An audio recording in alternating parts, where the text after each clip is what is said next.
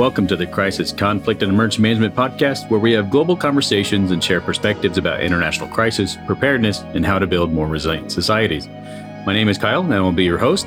And just how vulnerable are we to the changing international environment, and what can we learn from this experience? From AI to space warfare to community development and crisis communications, there's something here for everyone. Join us for unique international conversations and perspectives into the current threats, challenges, and risks to our society. This podcast is brought to you by Capacity Building International and sponsored by the International Emergency Management Society.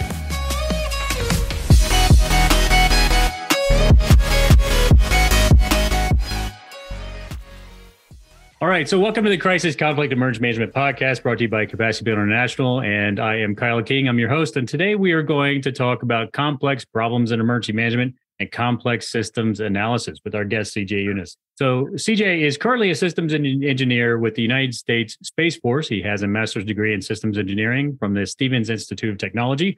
The degree is focused on systems engineering practices and systems of systems methodology, subcomponent architecture, and systems design. His main area of concentration is focused on systems complexity and cascading failures of enterprise systems. He has over 20 years of professional experience in various disciplines, and he is a subject matter expert in continuity of operations and continuity of government, devolution, infrastructure, community resiliency, alternative energy systems, and supply chain logistics.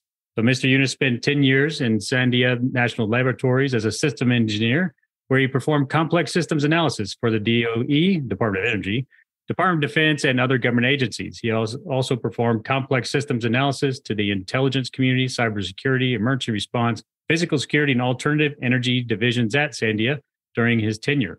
He performed complex supply chain logistics analysis and consequences of disruptions in enterprise systems, and he was also part of a team that was responsible for real-world nuclear incident response globally. He performed complex systems analysis as part of the nuclear red team to the vulnerabilities of nuclear weapons systems, and the title of his master's thesis was Understanding Complex Problems in Emergency Management in Order to Mitigate Cascading Consequences. So as we get started today, the traditional caveat for our conversation, which is that the opinions expressed here are our own and do not necessarily reflect those of our organization, the authority, or any formal positions, et cetera. I think you know the drill. So CJ, welcome to the show. Thanks for joining us. Thanks for having me, Kyle. Great to be here. One of the reasons I wanted to sort of go through your bio a little bit more in detail is because there's quite a lot to unpack there. So I mentioned your master's thesis on understanding complex problems in emergency management in order to mitigate cascading consequences. Now, first of all, let's sort of start out with, for those that aren't really well informed in this area, and even for myself, what is systems thinking? So systems thinking is looking at the way in which we address problems. There are 5 foundational pillars that I look at in any enterprise system that have the capability to fail. And those 5 things are operations, infrastructure, systems, human capital, and cyber. You can add another one, but I assert that all those things are connected internally. And when they start failing internally, they start failing catastrophically. And when you start looking at some of how these problems propagate, they're connected kind of like a big spider web. So when you start looking at how these things are connected and why they're important and who needs to be a part of the equation with regard to policy folks or operations folks or senior leadership, it's really critical that the problem is framed properly. And if we don't look at framing the problem properly, you're not going to get buy-in from the top down. And it's really critical that you're able to frame those things because infrastructure runs our daily world, quite frankly. And if we're not looking at community resilience, we're not looking at resiliency in general, and we're not looking at infrastructure resilience, we're setting ourselves up for short and long-term failure. So as you know, most of our audience are either in the academic field or professional field related to crisis or emergency management. So can you give us a bit of a brief overview of your thesis and what were some of your key findings that you took away from that?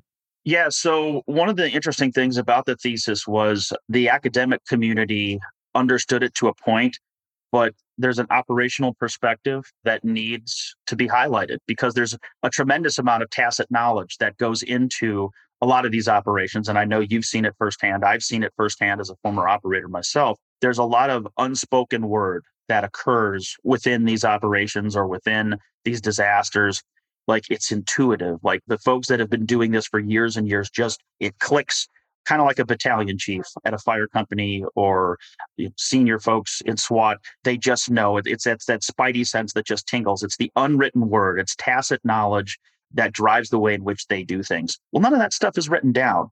And quite frankly, if we were able to capture the way in which some of this is done, the folks who are on the academic side would be able to do more cogent analysis to be able to understand, look, I have the ability to help you, but I have to be able to understand where you're coming from because I don't have that level of experience.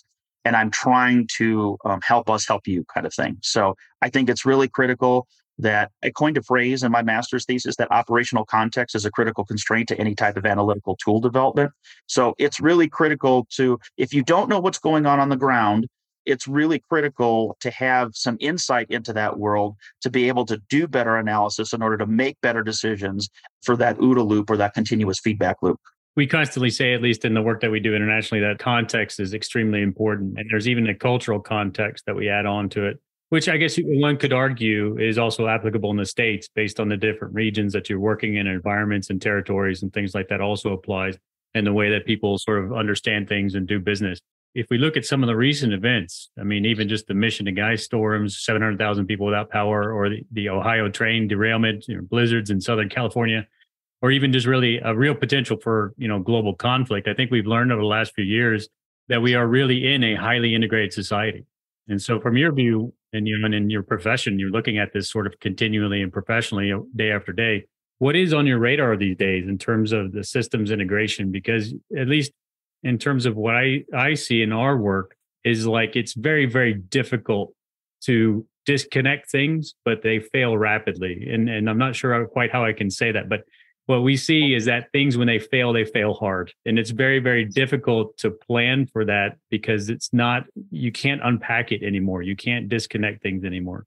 And so it's a very difficult sort of problem to get our heads around. And in some of our national assessments, or when we're looking at wartime resilience or whatever the topic is, it is extremely difficult to try and segregate some of these different topics or isolate them to try and work on this one topic or one problem, because it's just connected in so many different ways. And we're constantly surprised about things we just did not even see that occurred because of 1, 2, or 3 different situations came up and created a domino effect. So what are your thoughts on that? That's a great question. So I think the bigger thing that we kind of got to get back to the basics here with regard to the way things propagate in our physical world are almost parallel to the way they occur in nature. And nature is a very complex system.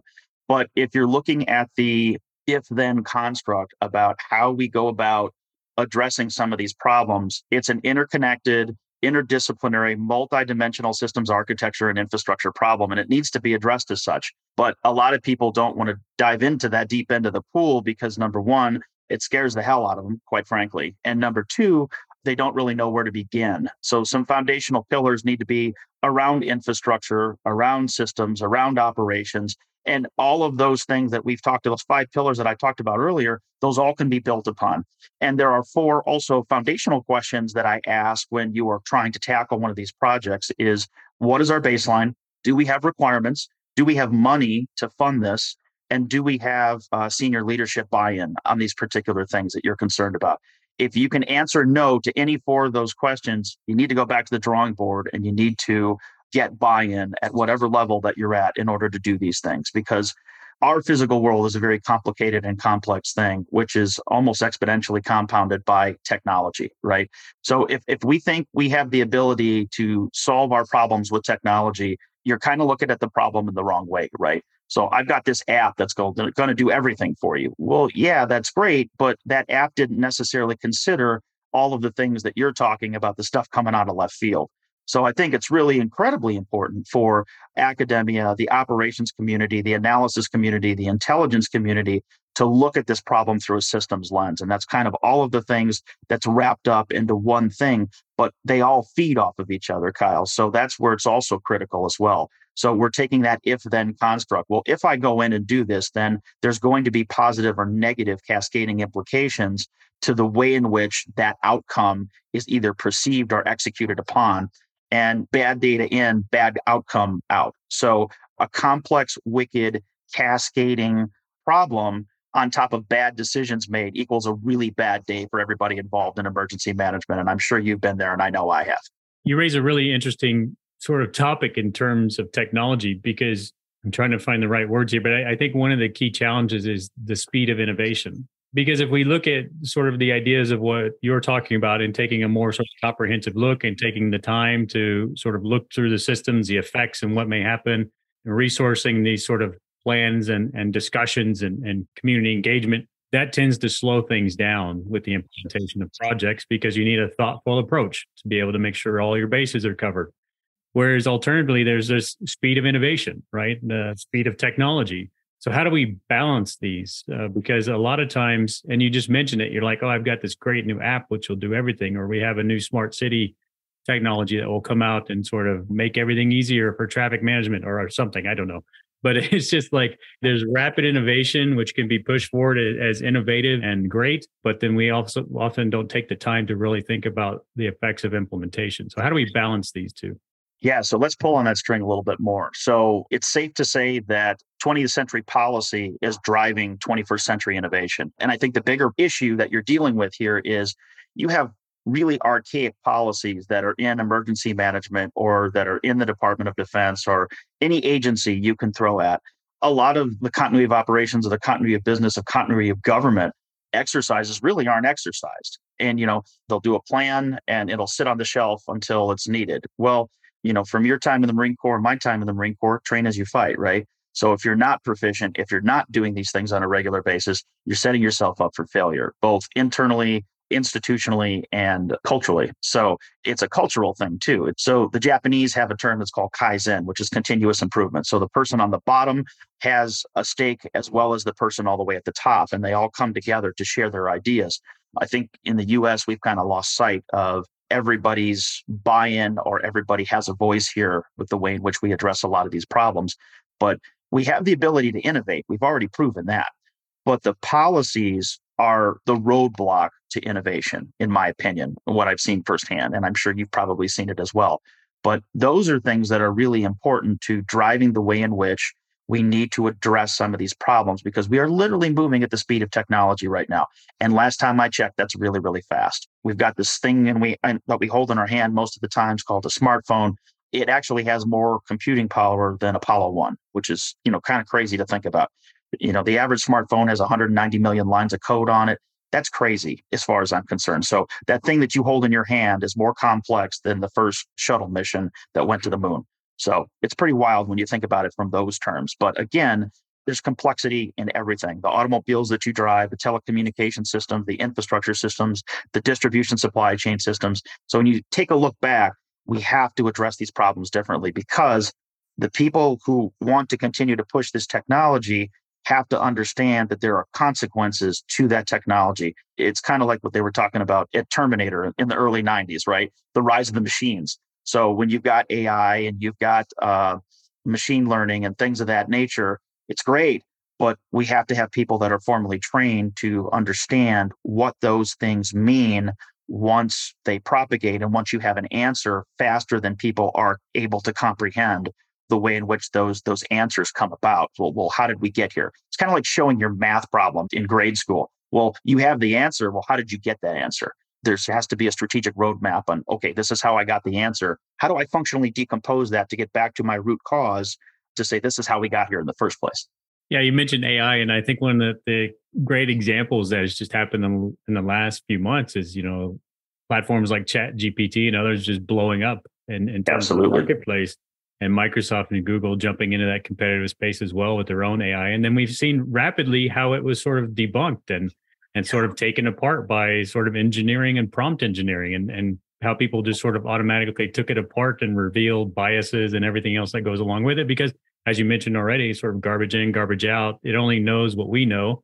Mm-hmm. And then, there's this whole aspect to it that but I think it exemplifies a rapid adoption of a technology without fully understanding the consequences. And if we thought for just a minute, if say that in emergency management field, we took and just said the AI is great and we're going to use it for our automated messaging systems and iPaws or whatever, and just let it sort of take over control. And then you find out it's sort of sending out messages of wrong place, wrong time, whatever the case is.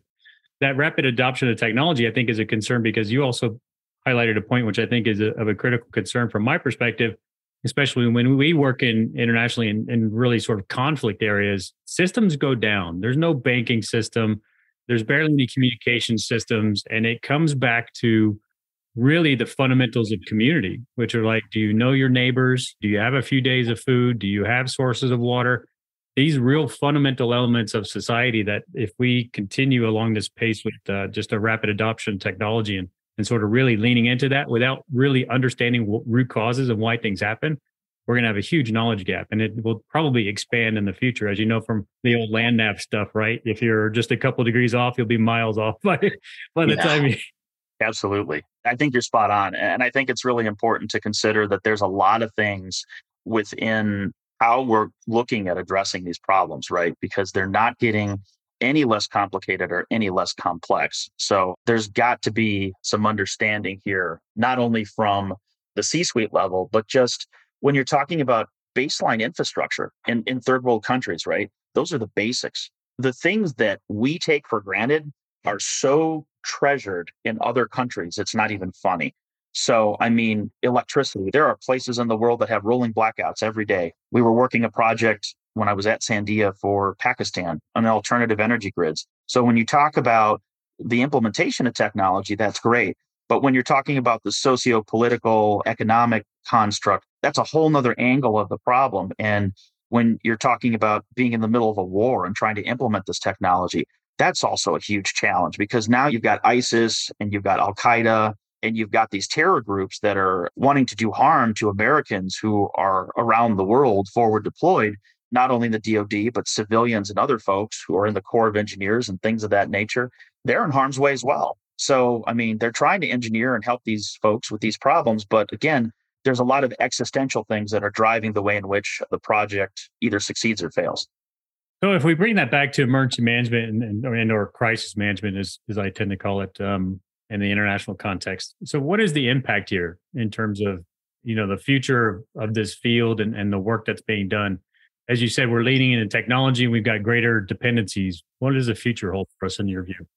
Yeah, I think it's critically important that we understand number one, the complexity of the problem that we're trying to address. We need to look through a systems lens when it comes to emergency management. We have to get back to the basics, but the problem has to be framed. I think a lot of it comes back to training and exercising and education, because a lot of these things that I'm talking about are relatively new to a lot of people in the emergency management field. There's a handful of people that understand the complexity. But when you're talking about the practical application of systems thinking and being able to frame that problem on a whiteboard or walk a first responder or an emergency manager through that, a lot of these concepts are relatively new to them. So I believe education is going to be key here moving forward and being able to get this out to the masses and do some type of formalized training where we can have a baseline with guys like you getting the word out on what is this systems thinking you're talking about. It's making connections, it's making interconnections, and taking that to an interdisciplinary nature, because quite frankly, I don't care what industry you're in or what you do for a living. All of these problems, we all have the same problems. They're all relative, they're all similar. They just exist in a different domain space. And I believe it's critically important that that is highlighted, because your problems are my problems. They just exist. Yours might be in emergency management, mine might be in space. We have infrastructure problems, we have systems problems, we have communications problems, we have policy problems, we have funding problems. We have bureaucratic issues that we deal with. I guarantee you, you're dealing with all the same things that I'm dealing with. It just happens to exist in a different domain space. That reflects a lot of what we've seen in our international work as well. While sort of the U.S. specific and legislative frameworks and response plans and essential functions are all U.S. very sort of contextually specific. There's a lot of logic that you can take out of that when you work with other nations and say, well, you probably should identify some critical services, or you should probably have a continuity government sort of plan and continuity operations plans and things like that. So we can extract a lot from that. But in terms of, because I often think about sort of what is at a community level, what can emergency managers do at a community level, and then how does that relate to nationally? But so what can they do specifically to integrate systems thinking? I mean, we talked about education, but there's also the issue of resources, right? And so there's the issue of sort of that upwards management, that we need resource allocation to be able to explore these things, to workshop these ideas, and to be able to educate those in our communities, including the responders and the local authorities. What is sort of your view on being able to get the resources needed to do something like this? I believe a lot of the resources are already there, Kyle. I think it's important that we need to kind of look at the problem differently, because a lot of the infrastructure, a lot of the resources are already there. A lot of the policies that are being created are custom tailored to the emergency management world. My insight to this is a lot of them have not been integrated. A lot of them have not been vocalized to other response entities or response mechanisms. It's like, well, that policy is really great. Could that apply over here? Oh, I really never thought about that from that angle. But yeah, it actually could. So a lot of the stuff that's already been done is there. And a lot of these things are sitting on the shelf, quite frankly. So it's a matter of dusting off some of those EOPs and EAPs to get folks to go, huh, I never thought about that policy in this light, but I can see where it would be applicable to the things that you're doing. And getting folks from strategic planning and operations and hazard mitigation to start talking to each other, because a lot of times in emergency management, we don't have time to really sit down and have some really solid conversations about what's going on and why it's important and why that policy is a part of this, or why that policy is going to hurt some of the things that I might be doing. I don't know if that's vocalized enough in state, local, and tribal entities. And I experienced it when I was in the emergency management world, but I would imagine those things are probably still going on because a lot of it has to do, it's foundationally based in communication. So those are improvements that we have the ability to make, or those are opportunities that we have to do better. I was thinking when you were talking there for a second, because you said that, talking about bringing people together. And I sort of laughed to myself a little bit because it's often that people don't want to hear from sort of the emergency response and emergency management community about, hey, we need to update plans and we need to sit together and discuss these things. And it's not that we often don't have time, but it's like people don't have time for us. I think that's part of the problem, is getting stakeholder buy-in. Absolutely. And unfortunately, in regular government, folks take a very reactive approach to the way in which they address problems instead of being very proactive about it. So if you have the ability to look 3 or 4 steps forward into the problem, once the problem hits you, you're kind of already prepared for some of the things that you need to do.